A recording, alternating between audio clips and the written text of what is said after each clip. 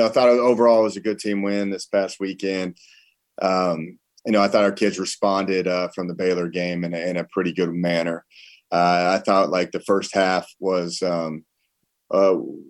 very good offensively. We know we had probably over 350 yards of offense in the first half, and our defense played phenomenal the entire game, and got our first shutout in my time here, and our first shutout since 2014. But you look at kind of just the pros and cons of everything. I thought, our kids responded. I thought we played around, like we flew around pretty well and made some plays, like some explosive plays. And, it was fun to watch, but I thought the consistency of the offense in the second half was pretty poor. We didn't come out with the same edge and the same demeanor of what we had in the first half, but we tried to play a lot of different bodies. This is the first time in my time here at Texas State where we got to actually sub a lot of players in the game and get some valuable playing experience. But there is a standard and expectation that you got to play to the level of just of the current players, the starters, and you've got to be able to put the same product out there on the field regardless of the circumstances. And I thought, there's a lot of things that we need to improve on from that standpoint, but it was a good win for us. It was a relaxing win for the first time. Normally every single time we play, it goes down to one or two possessions, and it goes down to the end of the game. It's absolutely insane, but it was a good feeling just to be able to put some other guys in the game and get some valuable developmental work with those guys, and came out of the game very relatively healthy as well. So going in this week in the conference play, our first conference game versus James Madison, who is obviously playing at an extremely high level, and it's going to be a tough challenge for us. We're looking forward to it. It's a sold out crowd, and a team that's getting a lot of national recognition and some votes for the top 25. So we have to play efficient football. I think Coach Cignetti does an unbelievable job in terms of just playing clean, complementary football, and that's something that we've got to build off of here in terms of consistency and make sure that we can elevate our play in times of adversity and play complementary football. So looking for the challenge and ready to get conference play kicked off. So questions? Noah, please go ahead. Good morning, Coach. What jumps out to you when you look at JMU's defense on film? Man, everything jumps out. Actually, I think they're a very solid defense. I think that they're very active.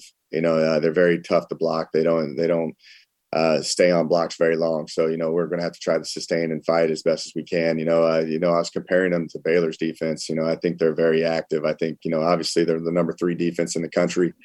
And they've played 2 quality opponents, and got after them pretty well. So, when you see them, I think they're very multiple. They're very aggressive. They're probably 50-60% blitz. They're going to play man. They're going to play cover 3. They're going to keep you on your toes, but they play hard. They play sound, and they don't stay on blocks very long. So it's going to be a very tough challenge for our offense. Thank you. All right, we'll go to Alvaro. Alvaro, please go ahead. Hi, Coach Spovidal. Thank you for your time. How important was it to bounce back with such a dominant performance after your loss at Baylor and going into conference play? Yeah, no, it was very important for us. It's just the response kind of factor of it. We talked about Baylor last week, and I didn't think we executed in critical moments. I thought our kids fought, and I thought they believed that they belonged on the field, but overall, like when we made very critical mistakes on critical moments, like on 3rd and 4th downs, and especially in the red zone, or just after a turnover, not being able to be complimentary. So we focused on that all week, and I thought the defense was very, very good in this game in terms of getting the ball back, and we responded in terms of playing complementary football. So when they got a turnover, we scored points. When they got a 3 and out, we scored points.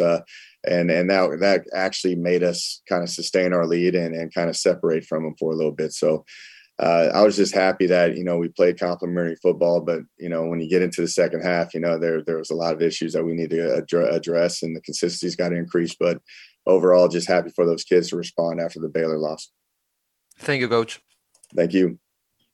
All right, we'll go to Shane. Shane, please go ahead. Hey, Coach. I was asking some of the coaches around the league who have played the position about the overall quality of the quarterbacks around the Sun Belt. I think there's at least 7 that are ranked highly in one statistical category or another nationally. So just what's your overall impression of just how deep this league is at that position? Yeah, I think that's why this conference is so good. Like I've been fortunate to coach a lot of good NFL quarterbacks, and that typically that means you're a part of a good team. And you just look at Grayson McCall and just kind of really all of them. Like I'm saying, the quarterback play at James Madison, the quarterback play at App State. That was a fun game to watch last week. I'm a big quarterback fan. And I just see how these teams are just playing at such a high level. And I think a lot of it has to do to their quarterbacks. You look at Georgia State, they're probably the best 0-4 team in the entire country. And I think their quarterback plays at a high level. And, it's just, I feel that, for good, successful programs, your quarterback play has to be consistent and efficient. And I think this is one of the best leagues out there with quarterback play. And how's Lane Hatcher kind of doing in his transition into your system and getting used to the environment there?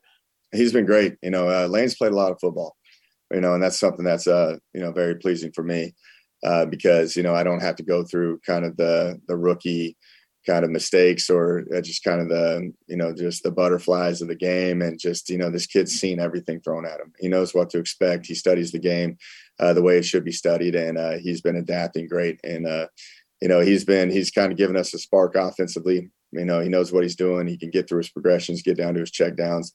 And that's something that we haven't had here at Texas State. Normally it's like if you get to your first and second read, that's about all we could get through. And now he's getting through his check downs, and it's making us a lot more efficient overall. Thank you. Thank you. Got time for one more from Dan. Dan, please go ahead. Morning, Coach. You talked about Lane having another solid game for you, but how gratifying was it to see your 2 running backs go for, I think, about 150 combined?